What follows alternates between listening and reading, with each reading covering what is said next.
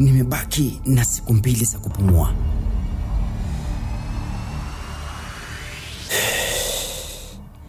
Nimesoma barua hii niliyokabidhiwa na mjumbe. Mjumbe mwenyewe alijificha sura, hakutaka nimuone. Kwani yeye ni Mungu? Mbona ajue siku zangu za kwenda hera? Mbona mwandishi aniambie nimebakia na saa 48? Hapana, maana Mungu mwenyewe alisema atakuja kama mwizi. Iweje huyu aliniandikia barua hii anasema nitakufa baada ya siku 2? Kwani nilimfanyia nini? Na mbona ameziba jina lake, hakutaka nimjue? Mie sijamkosea mtu, sijawakera waja, sija muibia mtu mbuzi wala ng'ombe. Je, huyu hasidi nilimkosea nini? Ama iwe ni kile ninachofikiria. Naam, yule niliyempasha ukweli bila shaka ni yeye.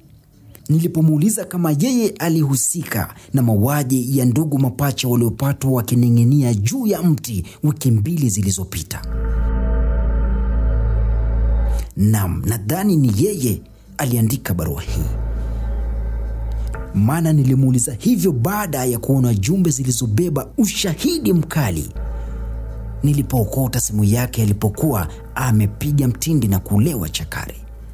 Najua wanakijiji wanafahamu kuwa vijana hao walijitia kitanzi, ila wasichokijua ni kuwa ukweli ni mimi peke yangu ninajua, na huyo aliyetekeleza njama hiyo.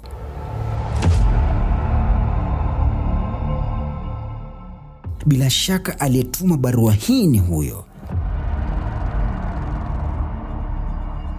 Nilimpasha maswali magumu ambayo yalimshtua.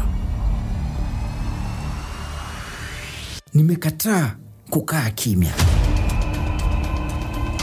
Sitaki nife kama kondoo. La hasha.